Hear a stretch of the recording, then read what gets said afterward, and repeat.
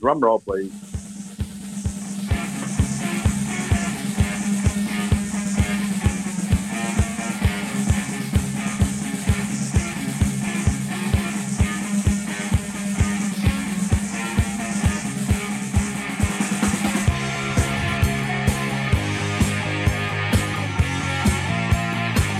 Hello and welcome to this, the newest episode of the Ian Prendercast, a Carlton podcast. Tell you what are you doing, Fab? Turn the fucking volume down. The mix is out. That was hilarious. It mixes out. You'll hear it, and you'll hear what a fool you are in the record. It's time. It's that time of week. Got to crack open the jam donuts because we've kicked the ton. Our percentage is above 100, and we're in the 8. In the 8. Woo! And we're so jazzed up after the extraordinary shit sandwich it was last Thursday night. They made us wait for absolution, but when it came, it was well worth waiting. We've decided to put together this record and get it out as quickly as we can because I'm sure, like all Carlton fans, we want to indulge it and live in it and just celebrate. Was a sensational night, the best of the year thus far. Joined as always, of course, by the big Fubba Ganoush. He's worried about his iPhone battery. A little concerned, but I said it, Agazzi.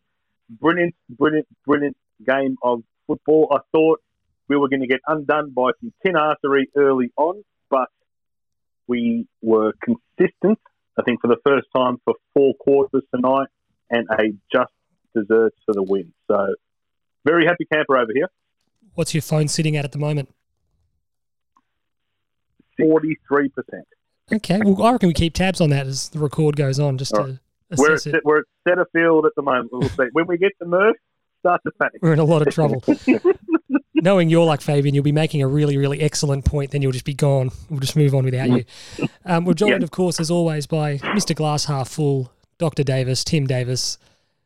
I shudder to think. Sean, how are you, sir? Well, look, after performances like this, I get nervous throwing to you because you can get a bit excited and there can be a fair bit of chat. Absolutely. Yeah, look, and I will be chatty tonight. I think it was just really exciting to be able to see that even team effort. There was no reliance on any one player, and I think contribution from players that have only played that 30 to 60 games of footy was really, really important tonight.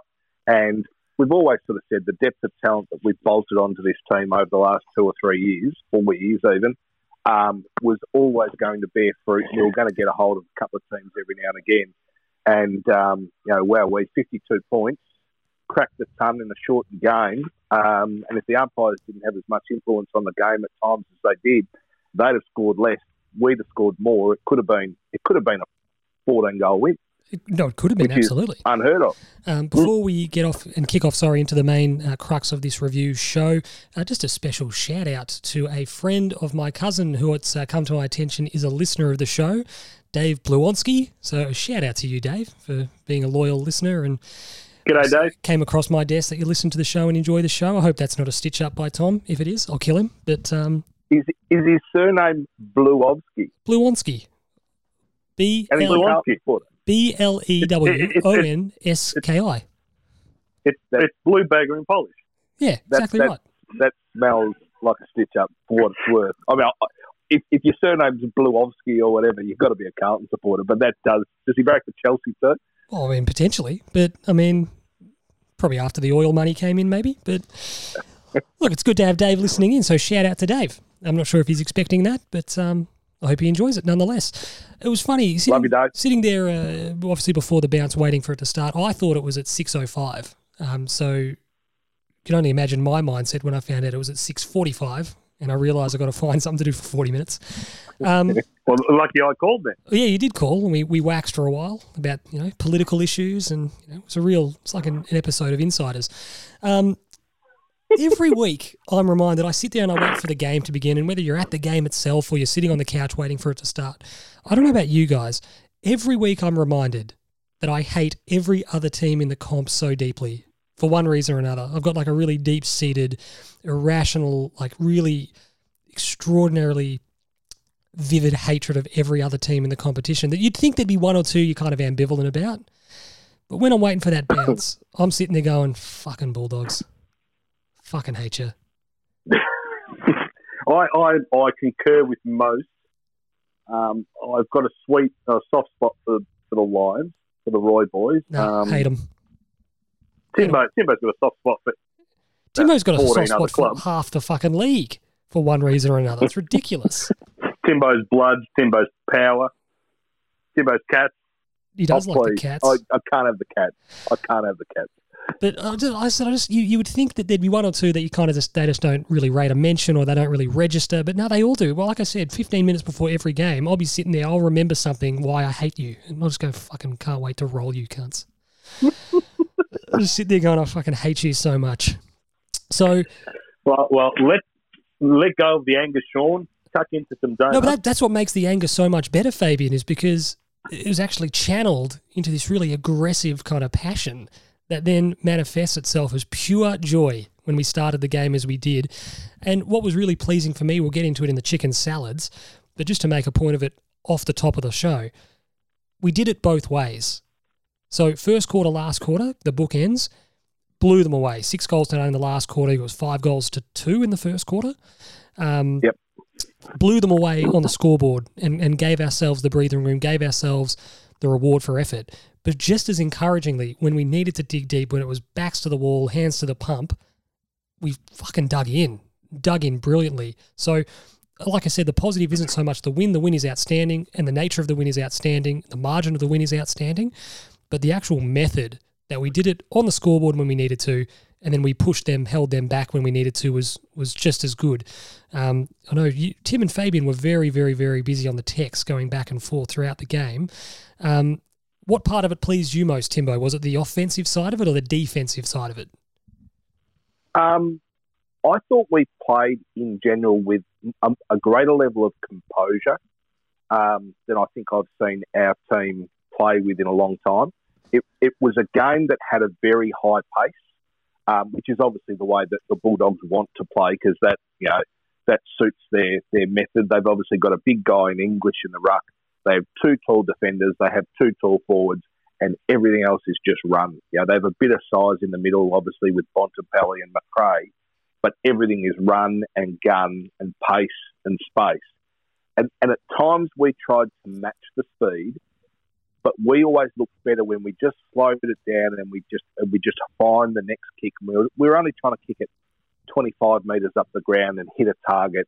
It was trying to be safe yet fast and get the ball moving. But at times when we just had to take a little bit more care, utilise the ball better, a couple of 1-2s either by hand or by foot, we waxed well together and it just opened up opportunities inside 50. We got unstuck a couple of times against St Kilda with our want to be able to switch the ball and kick it into the corridor. We did that a lot more carefully tonight, but the couple of times that we really went for that 45 kick, it came off and opened the game right up, and I thought we looked great. So from a ball movement, ball retention perspective, probably the best I've seen us play in, 3 5 weeks. years, maybe. Yeah.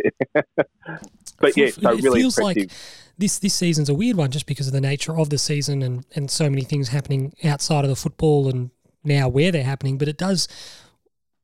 We don't want to be glass half empty in the sense that last week was really disappointing. The Geelong game was outstanding, and what we did well against Geelong, we did for longer tonight, which was great, ball movement and the like. I think Fabian, you said on the text just at 3/4 time that the first goal was so important in the last quarter. I've always had the mantra, Fabian, that the most important goal is the next goal. But I think that what was so encouraging for us was we didn't wait for the game to come to us in that last quarter. No, exactly.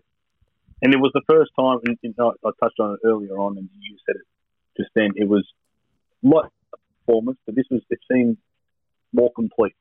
We were focused and switched on. And yeah, the Bulldogs had their instances of momentum, but I think our application and our effort for 4 quarters was on from minute 1 up until the end. Well, we keep going the siren. So that was the most pleasing for me. It was a 4-quarter effort, and even when the opposition had their moments of dominance or superiority, we didn't capitulate in what we wanted to. You know what summed that up? There was a moment. It was good. You hit the nail on the head. There was a moment quite late in the game where, and I think this is the sort of effort that'll get a lot of replay and a lot of chatter on the internal review, where Tommy Williamson was competing and putting himself right in the mix 20-odd metres out from our attacking goal.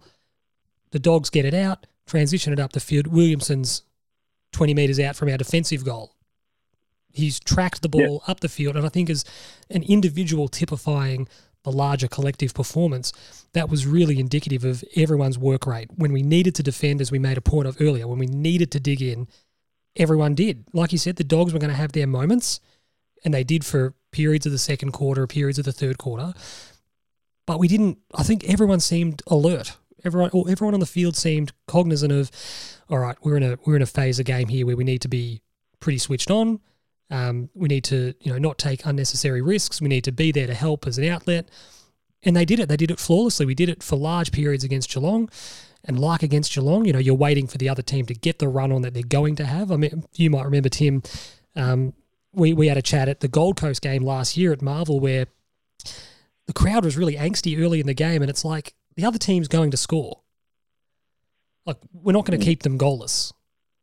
So although we played really well, the Dogs are going to have their periods of dominance. They're going to have those periods. We've got to make sure we limit their damage, but we're going to be under the pump at times. So for me, it was so pleasing how we responded to the two phases of the game, taking the game on when we needed to, taking our chances, and then obviously limiting their chances going back the other way. We probably want to get into the chicken salads, I suppose. Yep. There's only one place to start if we do it sort of in a linear fashion, Fabian. Pressure early on. Phenomenal from the get-go, but it was adequately channeled pressure and aggression. Sometimes you could just come out and be a little bit overzealous, and you're not getting the reward for that effort of pressure you're putting on. You're giving away free kicks. You're going in hard for the sake of going in hard to kind of set. Whereas this was channeled, focused aggression, tackling, pressure, space management. Everything was just on, and I think that's it's something that we need to now point to say, guys, that's how we start every week. Because if we start like that, we've shown that we get the other three quarters right most of the year. So that was real pleasing. I say it again every week that this man performs adequately, let alone as well as he did tonight. I throw to Timbo with great trepidation, Timbo, but what we saw particularly early from Harry Mackay was exactly what we need to see from him, like exactly the effort, the competition on the air.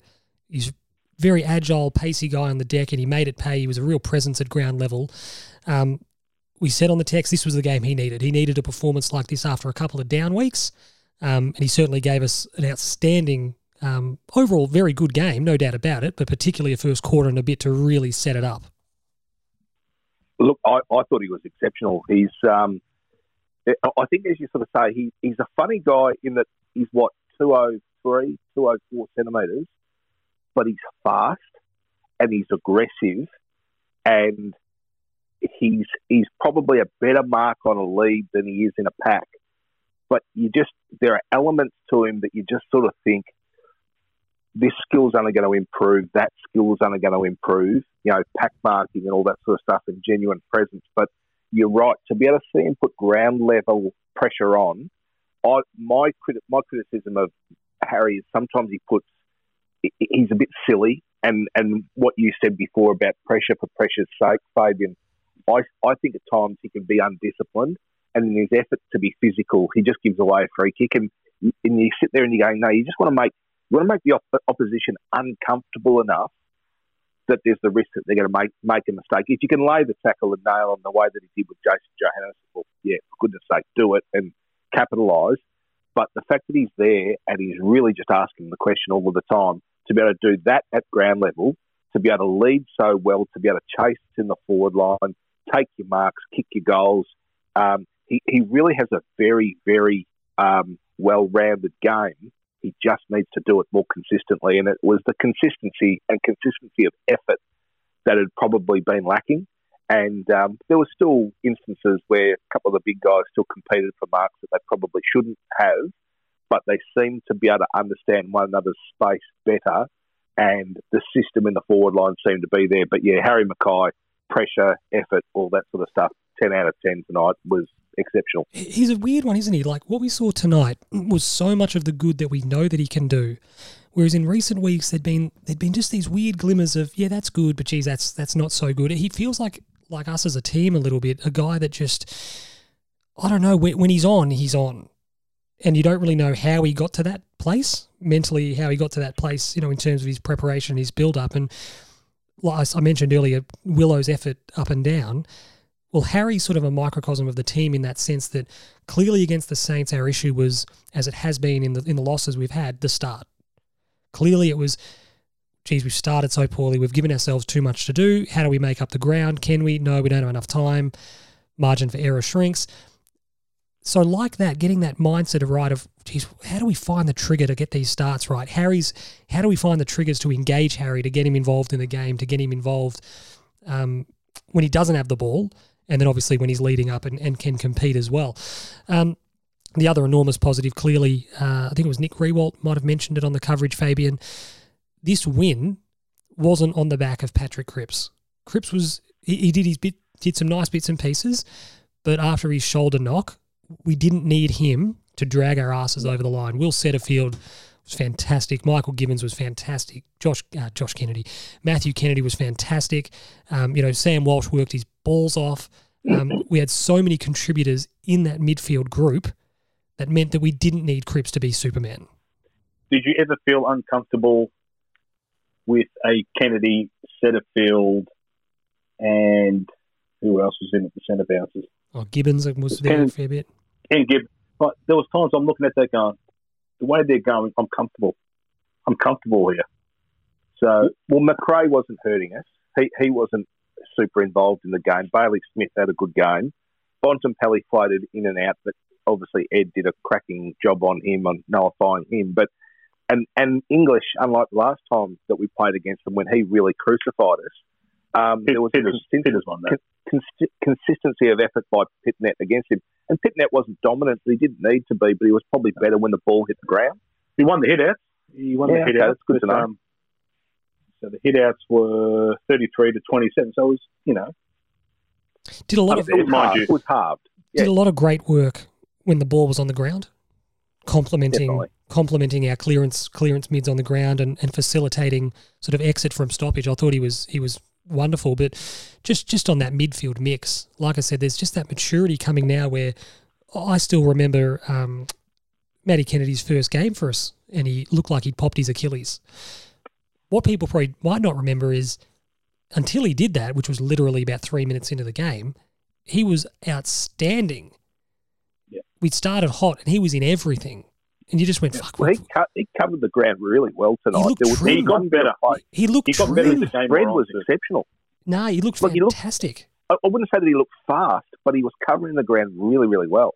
You can play fast in with that. He doesn't, obviously, from a pure speed point of view, he's not a fast footballer, but you can play fast football without being physically. Well, he's certainly never been fitter and more prepared to play football than what he is right now. And I reckon he made probably more errors in the first half of the game just because of, the natural things, tempo, first game of the year. Exactly. Yeah. So, but he was in those positions to make any errors that he did make. He had himself in there. And as the game wore on, he was there constantly. Huge praise for Sam Walsh. I sent a text to you guys saying I think Sam Walsh he's a bit off. I said maybe he's been affected by all the bullshit noise that's been happening in and around the media. But the minute I dropped that text, from that point onwards, he was in everything. He's running, he's spread. What about the hands at half back, Timbo? I loved it, yeah. Just there was that one that he released. It was first quarter, but it was late in the first quarter. I can't remember who he actually released, but it was... No, it was end of the second. It was end of the second. It was the end of the second, wasn't it? Yeah, it was, because we were going right-hand side of the screen. Yep. Cunners put the excellent kick in. I'm going to reap some praise on Sam Walsh here. It might be unjust, but you know some players, when they're in trouble, they get the ball and they just blindly kick and blaze down the line, and it could be 4 opposition players. Andrew Crutcher used to do it all the time. And the ball would just be coming back over your head. I think Sam Walsh assesses where the space is and where the outlet kick can go. Because there'll be a lot of time he gets the ball and just turns and kicks it. But it never comes back to bite him in the arse type of thing. It's always in that space where we've either got a one-on-one or it's the space that we can work into without actually getting punished. So I'm going to give him the benefit of the doubt here and say that his understanding of the game enables him to, when we need to slam the ball in the boot, that he knows at least where to put it. Yeah. He had to do that a couple of times, at least in the third quarter or the last as well. So, no, super happy with his game. He was very, very busy in the second half. Yep. I think the other big win, Tim touched on it clearly. Ed Curnow did a super job on Bontempelli, so much so that Bont went forward, and then that kind of allowed Ed to go on to Bailey Smith, who had a really good night as well. And Smith's influence waned, from that point on there, and they obviously didn't get anything out of Bont forward. He did kick the goal earlier, but so that was a real win-win for us. I was really pleased with that we just went, okay, well, we obviously don't need to send Ed with Bont forward. We can redeploy him on this other mid who's doing a good job. We can curtail him, and that was a huge part of us then retaining the ascendancy and moving the wheel back in our favour. Huge winner for us on the night. This guy, we all knew what an unbelievably talented player he was. He certainly had insider information on the conditions up there. Jack Martin was superb. Chef's kiss, Fabian. He's so good in the air, isn't he? Like, he's good at ground level and he's clean. His kicks inside 50. There was one that just went to Levi in the lead when he went and pinged it from downtown. But just, again, it's just, there's a simplicity and a crispness to the way that he plays. There's nothing he can't do. There's nothing he can't do well. You're right, absolutely. And as they say, at training, they said he's as hard as a cat's head, plays fast, goes hard, really physical, plays tackles. Yep. What he adds, the dimension that he adds to us as a team, and we don't have to wax about, the manner in which he came to the club and the fact that Sauce was always in control and all that sort of stuff of proceedings. But to have him now and be another bolt onto what was already a very strong, deep developing team, the belief that the wider performance adds, but his influence straight away, adding a real blue riband player to our team, it's improved us quickly. I love that you said riband, Timbo, because that's the correct term. That's right. Everyone says ribbon. Not a pun of ice cream. Yep. Look, unbelievable mark. Strong in the contest. He's got a bit of hard edge about him. Skills are exceptional. Vision's exceptional. Overall game intelligence and sense of where his teammates are, where his opponents are, where the space is, phenomenal. He was absolutely exceptional tonight. And to be honest with you, before the game, I mentioned his knowing the conditions. I sort of thought, geez, he's not going to be the difference as such, but he'll be an important player, especially when it was bucketing down. This guy would have played in this. He knows it. He knows the ground. He knows what it's like when it's like this. This guy could be a real point of difference for us. And boy, was he. He was unbelievable. Fabian, there was some... Well, and credit where it's due. I think for the Dogs, that kid, Lathan Vandermeer, actually bobbed up and was a little bit of a thorn in our side. Not that he ever felt like he was ever going to be. What is he, Fabian? Tell us. He's a fucking tin ass. Everything, even the last one which he missed, and I gave the biggest, that's all you deserve, you tin ass, to the screen. Everything landed in this block. Now, nothing. He didn't necessarily play well. But he seemed to be on the end of everything. He seemed to be on the end of everything. He did. Especially all the unintentional stuff. So. But he was the only guy that looked at any stage like he was going to contribute anything like the way that Martin was for us. And that was the thing. In the end, we just had too many efforts and performances that came to the plate that they just couldn't continue to match our the quality of effort and impacts that we were making. I'll say this. Between Nathan Vandermeer and Jack Martin, there's 2 first names and 2 surnames. It's just a pity. The one's got 2 surnames and the other one's got 2 first names. What is Latham? That is not a first name. Well, I'd say it's Dutch or something, wouldn't it? If I was the nurse, mate, I would have said to the parents when they handed in the birth papers, I would have said, go back and have another crack. It's funny you That's not say right. that, Fabian. I've thought for a while now that our hospital system could do a lot worse than have, veto power. Have somebody in the building at all times that can veto stupid names, stupid spellings, it's just bad names. They just say that's shit. Try again. Shane Whitnell. Well, Shane Whitnell. What do you mean, Shane Whitnell? He's got a son whose name's Xavier, spelt with an EX. Yeah, that's awful. That's unforgivable. And that's what you'd say to him. Okay, Shane. I get annoyed with the pronunciation of Xavier when the name is fucking Xavier. Blame that on the X-Men, funnily enough. I think that's popularised Charles Xavier. It's Xavier, you fucking morons. We digress. We're in a good mood. The next, obviously, cab off the rank for us, Fab. There was a little bit of talk in the build-up, late in the week, and then as the weather forecast became a little bit clearer on the Gold Coast, that it was going to be wet. Might have been pretty nasty, and it was certainly wet for large portions of the first part of the game. We did look like we were going in big. We spoke about Harry and Harry's influence, but for all the concerns we should have had or might have had about the height of our team going in, they all performed unbelievably well. It's because we didn't play excessively tall. Our talls were great when the ball hit the deck. We were clean. We were in contest.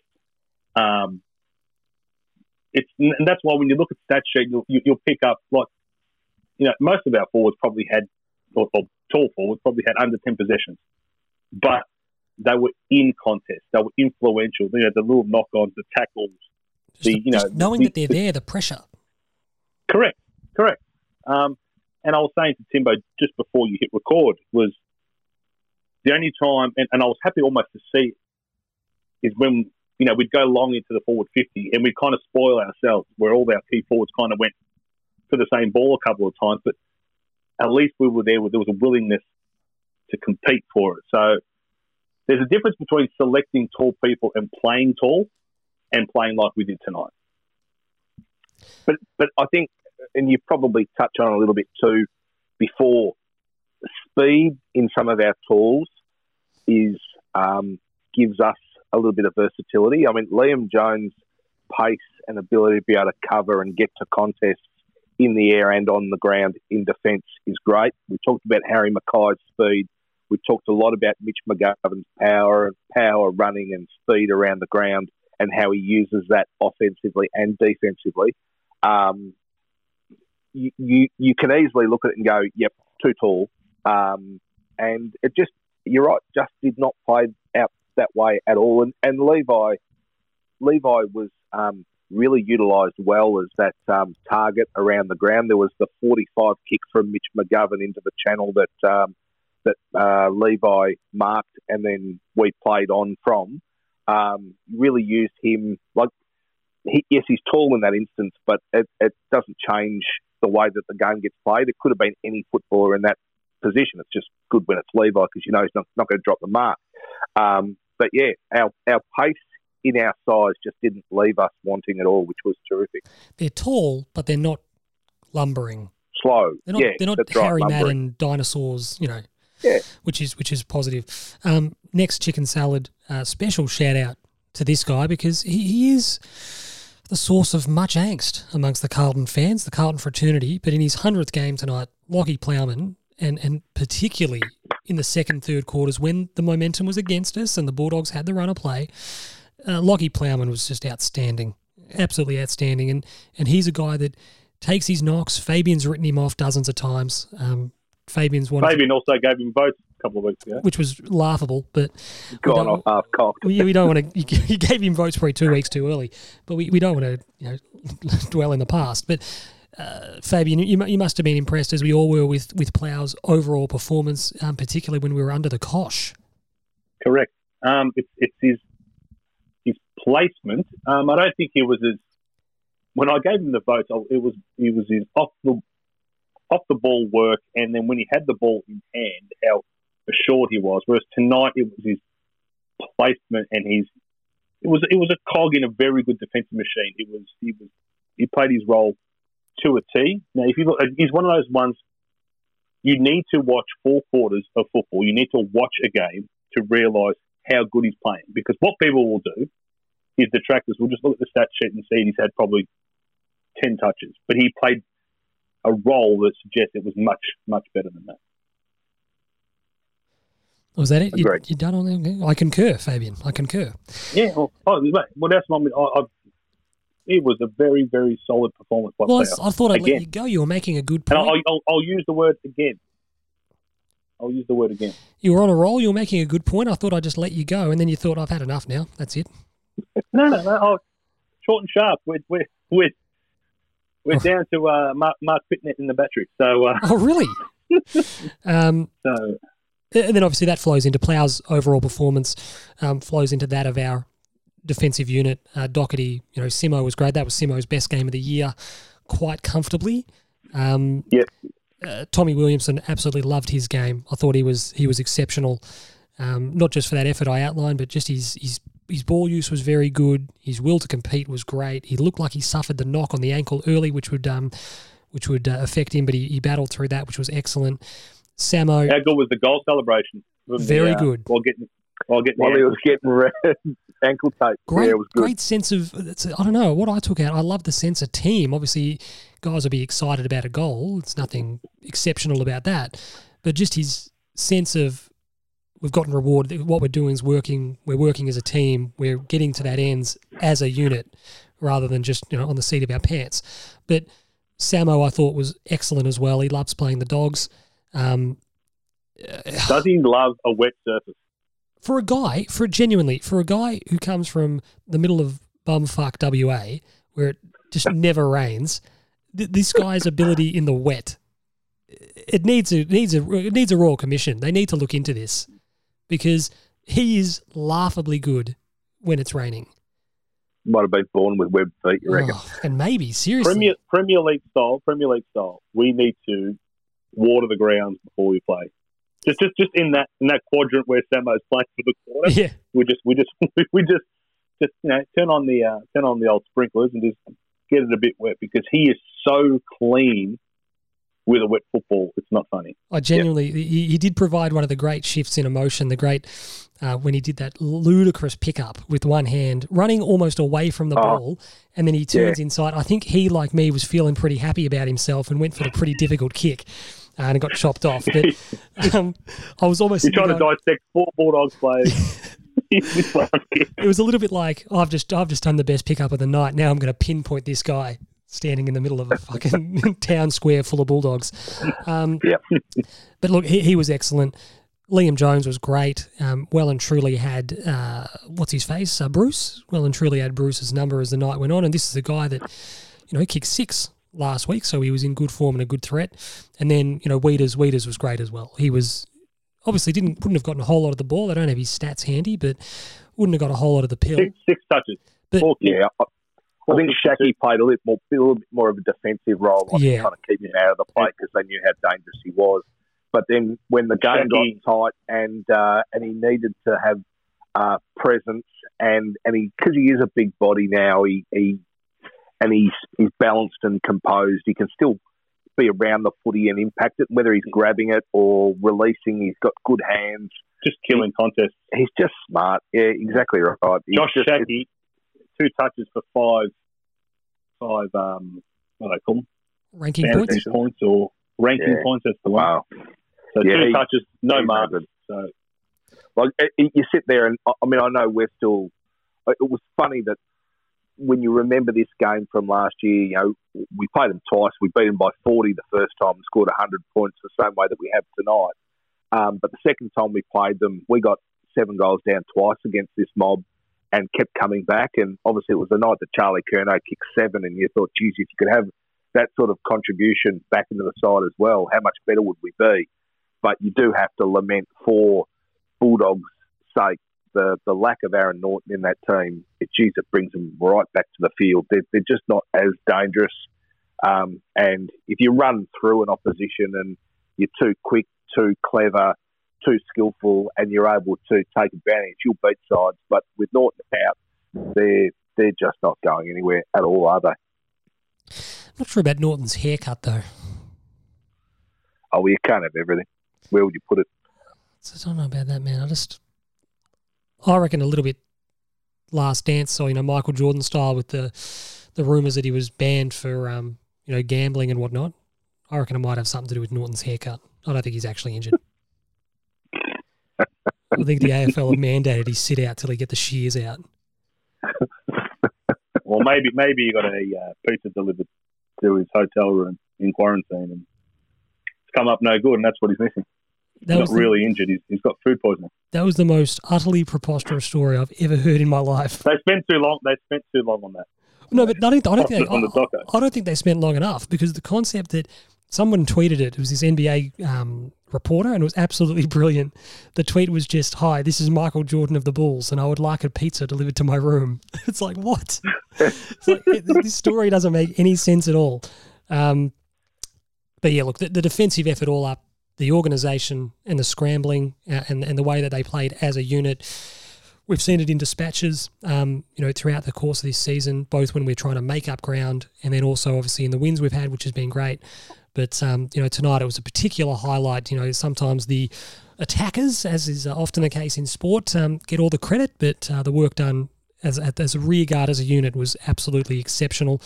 And then we touched on it just in general. I mean, a little bit earlier, but just to finish the game off as clearly as a chicken salad is to finish the game off in the manner that we did, to have a lead at three-quarter time that was handy, but by no means had insurmountable, to finish it off 6-0, and to just shut the door and then just to keep on shutting it.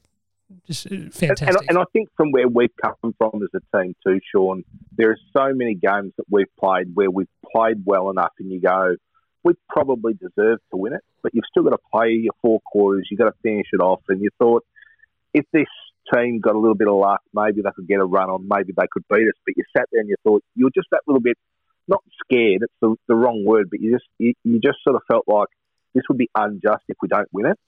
And rather than going into our shells the way that we did against Geelong and just hoping that the time runs out and we're still in front, this time we continued to play well, we continued to attack and reap the benefits from it. And challenge now is just to take that form. And I think actually Port play a similar style to the Bulldogs. Definitely. Very skillful, very quick, hit targets. They've obviously got a better structure up forward than what the Bulldogs have. And they will be a challenge, but they're actually a very good team to have played just prior to playing the Port Adelaide. So I think if they work out what the game plan needs to be, how they're going to structure up, the way that we would need to defend against Port is very similar to the way we've just done against Western Bulldogs. So I'm actually quite happy about that. So, but we've just got to, we can't drop on the effort, the intensity, and the pressure that we brought this week. Well, that's the level. It's so easy for us to sit here and say that's the standard, because it's very obvious. That's the standard. The standard of offensive pressure they brought in the first quarter, and then the standard of defensive sort of solidarity they brought for the most part. That's the standard. It's very difficult to maintain that for 4 quarters, let alone at that level every single week. However, what we've shown, and you touched on the margin, in our 2 wins this year, our opponents have been flattered. We've won by, a point and 2 points, but we were much better value in those performances than those margins of victory. So it was so good tonight to get, full freight for the performance. The performance deserved a really solid, resounding win, and that was what was, again, so positive about beating the 3 kicks up at three-quarter time, but winning by 9 kicks.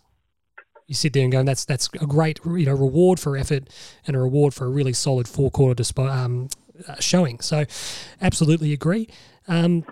Chicken shits. I mean, to be honest with you, there's not many. We saw Mark Murphy potentially limp off at the end. We don't know the severity of that. Hopefully it was just a minor sort of knack. It was a pretty wet, ordinary night. So along with Cripps, you sort of sit there and go, hopefully it's just a minor sort of thing that's a bit sore because of the conditions more than it is anything structurally. So I was saying late in the coverage it might be a hip for Mark Murphy. Yeah, hip for Murphy, yep. Which is better than anything near the ankle, which I know Tedros over here, Timbo Davis, is just waiting to get into the old medical jargon. He's our version of Jared Healy. You know, like Jared Healy did like a physio course 25 years ago. And then every time they go, what do you reckon, Jared? And he goes, I think it's the lateral, collateral, medial, inverted. You know what I like? You're going, Jared, just shut the fuck up. You don't know what you're talking about. Jared, he says it with such conviction. Mm-hmm. It's like someone does something on the far side of the ground. Jared's seen it once, and he's diagnosed. But it's looked like that was through the load-bearing threshold there. Looks like that was on the load side. But the best thing tonight is he said, he's had big problems with that ankle and the syndesmosis from a couple of seasons ago. Let's hope he hasn't stirred it up. And Alistair Lynch has turned around and said, I actually thought he was reaching for his hip. And then Jared's gone, yeah, whatever you reckon, Alistair. Well, it's worthwhile, Timbo, it's worthwhile to consider, Timbo, that the syndesmosis can flare if the lateral medial side does get affected. He'll say shit like that, and then everyone just nods along and goes, okay, fair enough. He's like the old guy at the barbecue. You just sort of humour. You're just like, yeah, good one. Yeah, thanks, Jared. Oh, seriously. It's kind of like what we do with Timbo.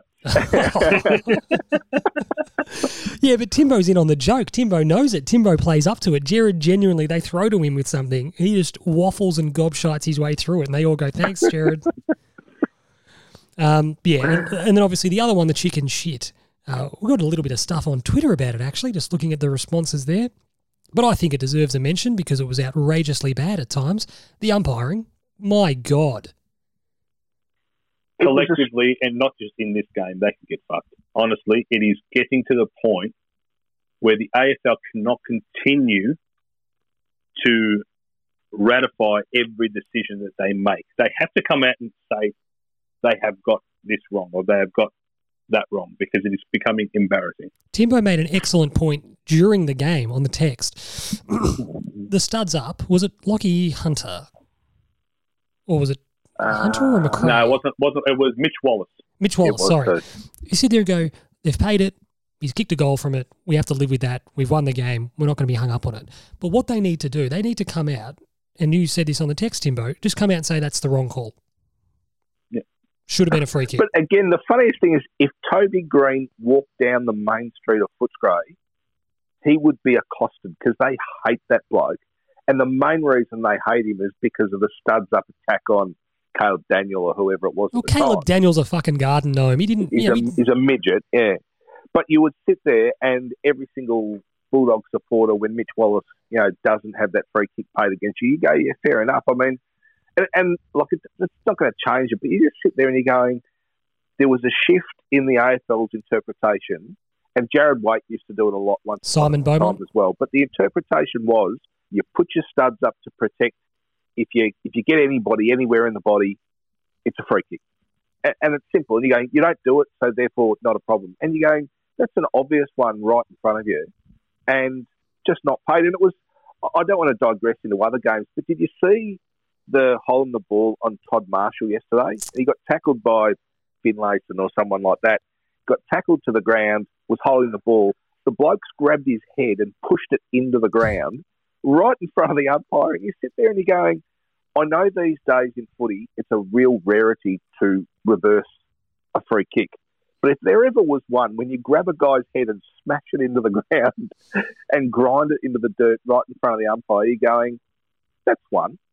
Fabian, what odds? Absolutely one. What odds was Timbo paying to turn this into the Port Power podcast at some point? I am a Todd Marshall fan. I'm an unabashed Todd Marshall fan. Welcome to the Power Surge podcast. Look at the Power Surge. No, it was just one thing that really got me off kilter yesterday. I want to watch the replay. I want to find, as I'm sure a lot of our listeners will do, will enjoy the replay before we play next week. I don't know about you guys. I tend to watch it 2 or 3 times in between we have a win. The free kick against Jack, on or off, Sean? Usually off, just to make sure there's easy access. I want to have a look at the replay of the Jack Nunes incident. Out on the wing, he and his opponent, shoulder to shoulder, ball squirts out. It's a 50-50 ball, there to be won by either or. It just looked like really solid body work to get front position, to buffet his opponent, to get him a little bit off balance, blocking, free kick. Everyone looked incredulous about it. They didn't show a replay, but you sit there going, that's almost as bad, to be honest with you, That's in the ballpark. I've told this story on Twitter when we were sitting above the Brock McLean one on Brendan Goddard, when the umpire paid a free kick against Brock McLean for hitting him too hard. And Brock's exact response was, "Are you fucking kidding me? What does that even mean?" Yep. And you're sitting there going, what was the free kick for? And like I said, it was at a time in the game when we were enjoying really good momentum. Newnes would have gathered. He could have taken a bounce, taken 25-odd metres, kicked us deep. And you're sitting there going, just those little things, you don't want to get hung up on them. We've had a great win. That's not what we're about. But you're sort of going, fuck, we seem to get a really bad go really regularly. Well, I've always maintained that an umpire or a group of umpires, for some reason, have this idea in their head of, oh, Dogs are playing Carlton. I'm kind of thinking the Dogs will win. So when there's a little bit of a 50-50, they're kind of going, oh, yeah, we'll give that to the Dogs because we wouldn't want to be seen to be changing what the result should be. And you sit there and you're going, well, realistically, until this umpiring core comes on board with the fact that we're a young, exciting, talented team that's genuinely going places, I still think we're going to probably end up getting the rough end of the pineapple. But, geez, I tell you what, when we come good and we are expected to win, I hope we get a fair few free kicks along the journey because I reckon our last couple of years, there haven't been too many games I've walked away from and gone, geez, we got a great run with the umpire today. It's been very much a rarity. What's the non-rough end of the pineapple? Yeah, neither end is favourable. Neither end's terribly favourable, to be honest. If you're sticking up a date, you have to ask someone with experience what end's better. But free kicks. Maybe that's the whole point. That might be the point. Actually, we might have happened. There are no winners. We might have happened across that. There's no good end of the pineapple. Finished up 20-12. My favourite is towards the end of the game when they kind of give you some real cheapies. They give you some real softies at like half back and stuff. I don't know we got any. And you go, we got one or two, and you just went, thanks. We'll take that at centre half back. Yeah, good stuff. Not required. Yeah, we don't need it now. You don't need to humour us anymore. And then the other one, which was interesting, it'd be interesting to see in the replay, just for curiosity's sake. I think it was your man, Mr. Van der Meer, who took a mark, which the Lynchy swore black and blue. The umpire said touched. Yeah, swore black and blue. I'd love to see vision of that umpire. The umpire called touched off the boot, and Van der Meer just acted like I'd marked it, and the umpire went, "Oh, it's good enough for me. Have your kick." Yeah, it was weird. And especially if two other umpires who can't overrule that. Well, if they've heard a whistle, another umpire should just go, hold on, somebody's whistled. What did you whistle for? You can't change the decision. But Alistair Lynch's commentary said the guy that was calling that it was touched was the guy that then went and paid the mark. He's like, whatever. Have your kick, buddy. You can't do that. That's like Auskick shit where you're like the kid sort of, get the kid a touch here. It's the end of the game. It doesn't matter. Just give the guy a kick. We're all about development. We're playing for sheep stations. We are. We don't want to, as I said, we don't want to get too caught up on it. But geez, the Bulldogs just seem to be one of those teams that just get a really, really good go every week. What do we call that, Sean? Western Suburbs Welfare. Just tin arsery of the highest order. It is tin arsery. Move on to the votes now. Go through them. The 3 2s and 1s. We're waiting for those votes, obviously, to come through from the fans, and it looks like a pretty even spread, to be honest. So I don't think in the last week or two we've had a fair few kind of consensus results. Don't get tested, Tim. Yeah, I think Timbo. Jeez, I think you got the Rona. As I said, Fabian, you'll like this one. As I've always said, success has many fathers. Failure is an orphan. So when we have a good result, the votes flow for everyone. Like 12 players get votes. So our votes tonight, I went 3 for Jack Martin, thought he was stellar all game. 2 for Michael Gibbons, who has developed into an absolutely magnificent AFL standard midfielder in the last little while. He's playing great footy. And 1 vote to Matty Kennedy. His contested work all night was excellent. He was really, really solid across the full 4 quarters. And I don't know about you guys, but just 6, 8, 9, 10 honourable mentions could have easily had a whole bunch of other guys. So when people's votes come in, it'll be interesting to see the way they fall. Fab went for the big McGovern, Shooter McGovern, Samo for 2, and Ed for the 1. Timbo went for Gibbons 3, Jack Martin 2, and Will Setterfield, who's fast becoming one of Timbo's favourites. He's closing in on a few of those I Harry think and Weeders. he's always been on the Setters bandwagon. Yeah, he's probably one of those players that doesn't need to do as much to be able to sort of figure. Mackay was there with a little bit of a question mark, and it was just probably was it 4 full quarters, but certainly the way that he set the tone in the match, Harry kicked there was a big 3? contribution towards the result. But I'm probably a bit gun shy after the whatever it was, the Melbourne game or whatever, where you thought where obviously what I was seeing didn't really happen. So I think he would have got away with a low possession game. It's sort of pretty hard for me to come at it that hard. But same thing, Ed Curnow, big not an apology because I'm happy with my 3, but could very easily have been in there and been considered. I didn't have McGovern in there, even though instances in the game he just ripped the game apart. Levi Casbolt, a couple of goals, and obviously the big goal from downtown. I mean, the moment he kicked that, you thought we ain't losing tonight. And he got a bit of media street this week and talked about his background and opportunities to leave the club and not really being loved by others. And they talked about it in the commentary too. And he's well and truly our boy. And seeing him really contribute, and really being part of the difference, having a great season. Big Pitto Can I was ask a great question, as well. Dimbo? Yes, sir. Did Harry Mackay have too many possessions for you to give him a vote?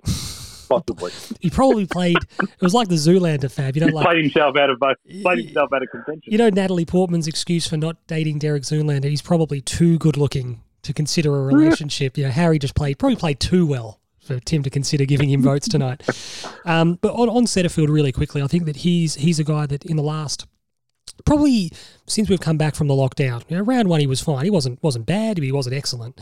Since we've come back from the lockdown, Will Setterfield's been really, really strong, really, really good, and it just looks like a guy that's now played his 20-odd games, I think, just over 20 games, and has noticeably got the tempo, noticeably got the rhythm of the game, noticeably, understands his role. So he was exceptional, and I completely, he was one of those guys who was in that, as you said, the question marks going, geez.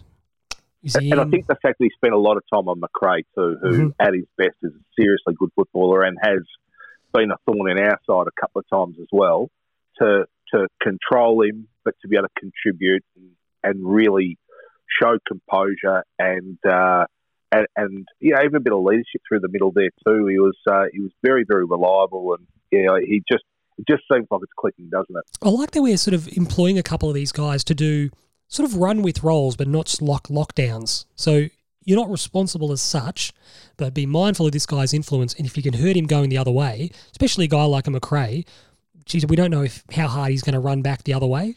So be mindful of him, but also take the opportunities he's going to give you to punish them. So, look, he was great. Like I said, Setterfield completely... Well, what's going on?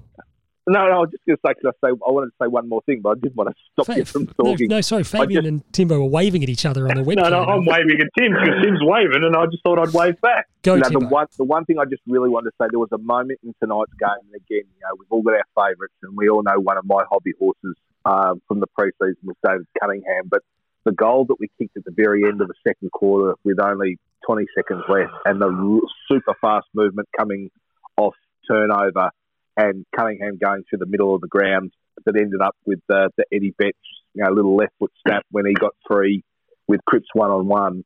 The pace that ball went through the corridor, and the fact that it was in Cunningham's hands, who is obviously quick over the ground but deadly by foot as well. That was If your pants are off on that one when you watch the replay, it might be some sort of trouble. But, real highlight for me. Loved it. I don't know how comfortable I am with this new conversation. So look, outstanding stuff, outstanding votes. Can't wait to see, obviously, what the listeners have put to us vote-wise. Had a quick look through just before, and it's cutting a few different ways, which is a positive. Obviously, we play Port next Sunday in the early game at the Gabba 105, which is... good. I like the early starts. And sorry to put you guys on the spot because obviously done a sort of an impromptu kind of record, but something we want to introduce to the shows where we talk about the game that's just happened is a brief look forward to the game that's coming next, not so much in a review sense, but just what are some great wins? What are some great wins that we've enjoyed over our next opponent? And personally, what are your favourite victories or victory? I was going to say this before you sprung this newly found segment on us, Sean. I was going to say, in the last 20 years, have we enjoyed better wins against any other side apart from another side more than we have against Port Adelaide? I don't think we've enjoyed better wins against any other team than we have more consistently, Port. They've handed us some absolute shellackings because they've been a good team at times. Yeah, but in the 20 years, a lot of teams are giving us shellackings. Very true. But you've got the last game at Amy, the old football park, was obviously exceptional, unbelievable win. 2008 in the wet, Matty Cruiser kicking 3 big goals and Judd's sort of coming out party. He was unbelievable. There was one at Marvel Stadium a couple of years ago. We had a magnificent win over there. The MCG was it Johnny Barker's first victory? Johnny Barker's first win was there, yes, absolutely. Lockie Henderson at full forward. There's been some... What was the game, Timbo, where I don't think we got over... Did we get over the line when I left your house? Yeah, we did. It was a huge comeback. I left your house, we were a mile behind. We were 7 goals down. I think that might have been the Cruiser game. Yeah, I think it might have been in the wet. Yep. So, who did we beat? There were wins that we had no right to even be involved with, but we just found a groove and it clicked, and we were able to make up ground. Like once we gathered momentum, we were almost unstoppable, and it was just going to be a matter of where we're going to be able to keep it together for long enough, maintain the ascendancy, and put it on the scoreboard. Simo obviously kicked an enormous left-footed goal in that game to give us the lead, I think.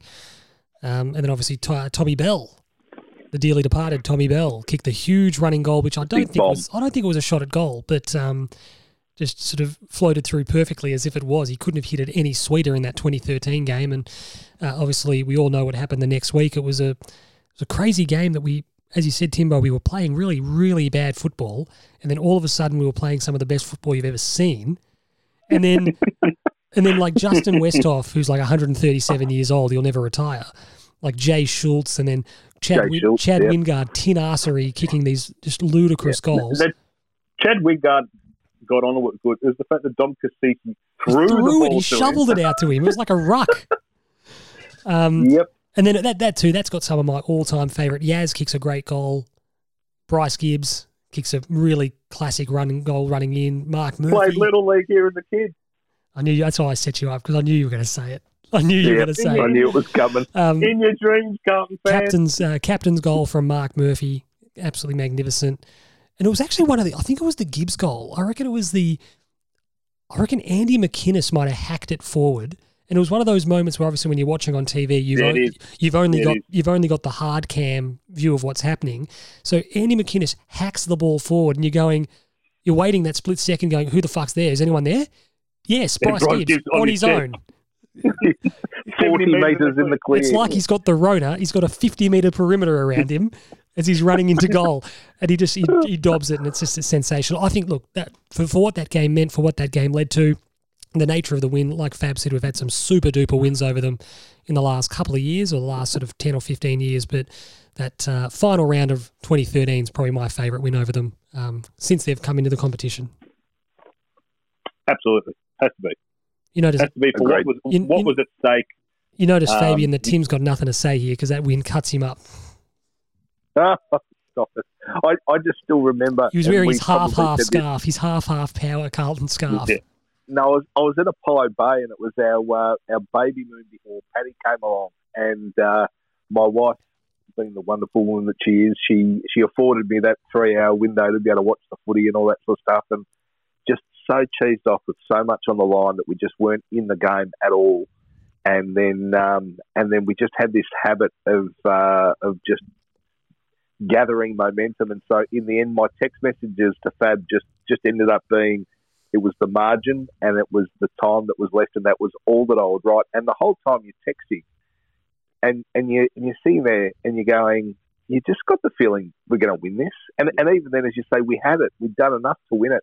and yet these goals just kept on coming from absolutely nowhere down the other end. You're thinking, how do they keep manufacturing not just scores, but goals and some of the best goals you've ever seen? You're going, will this team not go away, please? It was one of the best fortnights of football. Oh, yeah. One of the best fortnights of football, yeah. I think that's a really good result. Like, even tonight is a bit like that, where because we've been a struggling team for so long, or for so many parts of recent history, we've had better teams than people want to give us credit for. They haven't been absolutely outstanding, but we've had periods over the last 20-odd years where our teams have been okay, sometimes even better than okay. But we've obviously had a lot of periods where our teams have been ordinary. And a byproduct of that is, and we saw it a little bit tonight, was there's always that sense of, are we far enough ahead?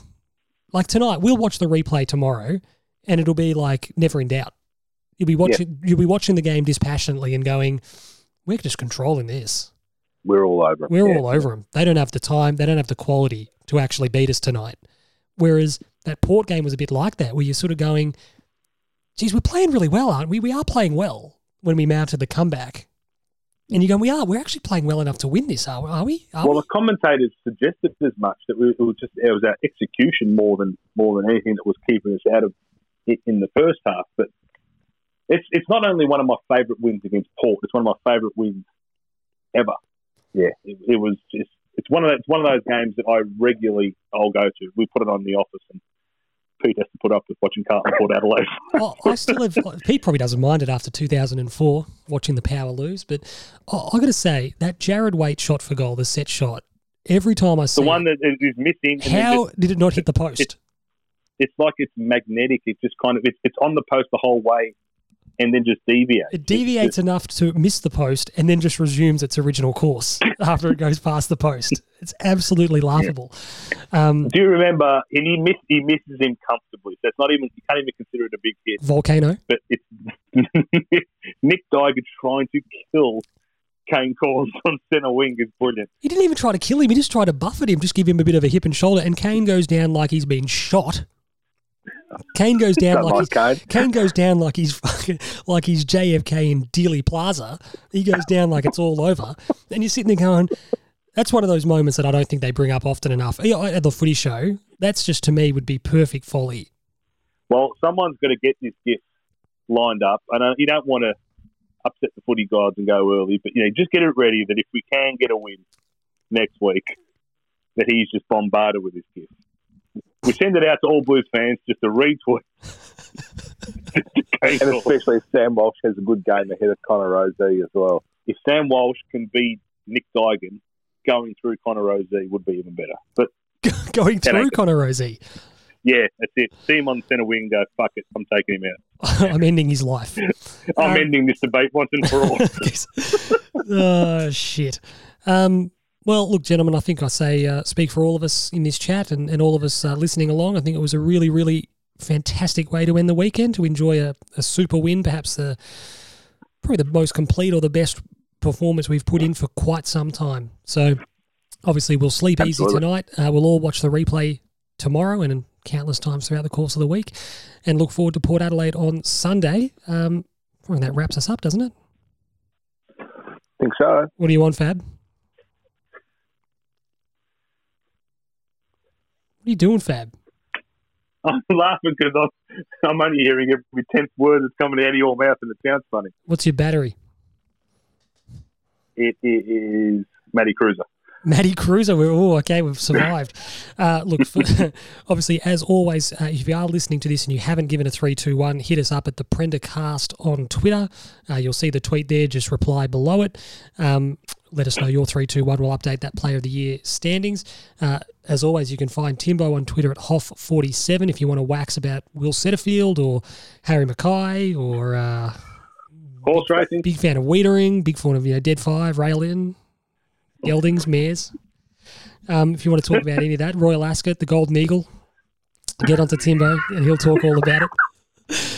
Fabiano _G7. If you want to talk to him about Biscotti or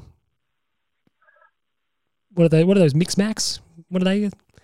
They're called Mix Max, mate. Yeah, Mix Maxes. If you want to talk about Mix Maxes or Biscotti or Tranchetto or Panettone, anything you want, we'll talk. And me, Sean Peter Budge, don't talk to me at all. We're delirious. But that's it for us tonight. Thank you so much for your time, Timbo. It's always a pleasure. We'll catch you again next week. Always a pleasure. Thank you, Sean. And of course, Fabian Fabaganoush Guadagnolo, currently on Matt Kennedy Battery Life. No, we've gone straight to Samo producer. We're dropping. We'll catch you next week, Blue Boys. Go the Blues. Go Blues. Guys. Cheers.